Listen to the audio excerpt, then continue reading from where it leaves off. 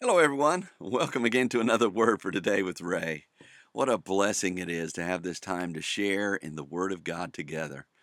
It's just a great joy every day to know that there are people out there listening to the Word of God, growing in their relationship with Him, and doing so in a way that really helped me in my personal walk with the Lord to study the Scriptures verse by verse, line by line, and precept by precept, coming to know the Lord Jesus personally. And that's my prayer for you, that you will grow in your relationship with Him. We always go to the Lord in prayer before we begin our study, so if you will, pray with me today. Heavenly Father, we want to grow in our personal relationship with you. We want to be so intimate with you, Lord, and I pray that you will speak to each person's heart as they hear this podcast or they read these verses, Lord, and that you'll help them to grow in their desire to know you and to study your word. Lord, by your Holy Spirit, we ask that you guide us into all truth today and you would empower us by your Spirit to live according to that truth so that our lives will be pleasing to you. That's what our desire is, Lord. We bless you. We thank you again for your word. We never want to take it for granted. And we pray these things in Jesus' name. Amen. The title to today's lesson is Destroy This Temple, and in 3 days I will raise it up. It's taken from the book of John, chapter 2, and verse 19. John the Apostle shared how Jesus turned water into wine.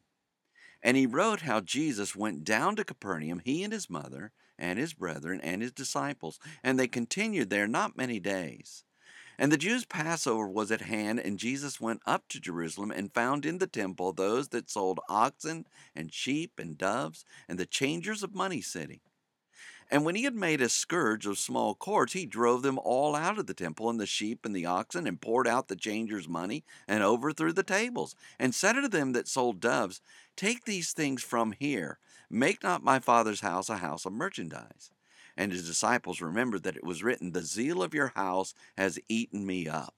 Then answered the Jews and said unto him, What sign show you unto us, seeing that you do these things?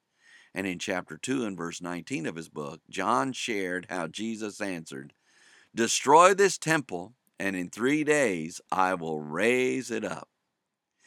Where we read, Jesus answered and said unto them, Destroy this temple, and in 3 days I will raise it up.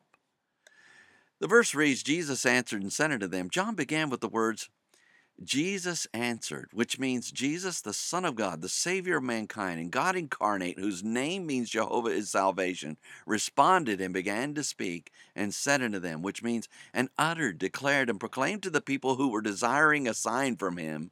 John shared how Jesus began to respond to the people desiring a sign to prove his authority, to drive the animals and money changers out of the temple.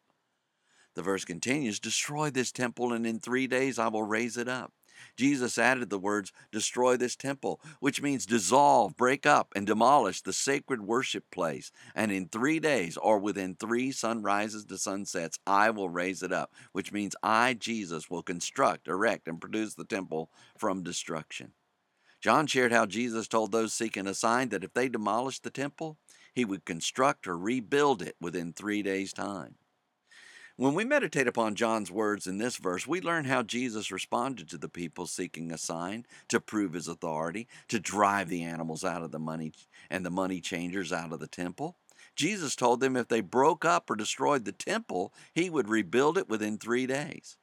We can imagine the reaction of these sign seekers as they heard Jesus' words, and we shall discover what he meant in our next few verses. In the meantime, we should keep in mind that this is the creator of the universe who stands before them, and he could easily do as he said. Jesus' passion was to bring salvation to mankind for their sins, which keeps them separated from a relationship with God.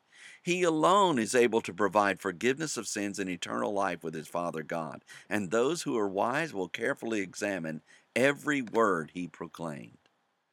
Next time, John shares how the Jews say, 40 and 6 years was this temple in building. So read ahead, and we shall join together then. Until tomorrow, there is more. And may the Lord bless you and keep you. May he make his face to shine upon you and be gracious unto you.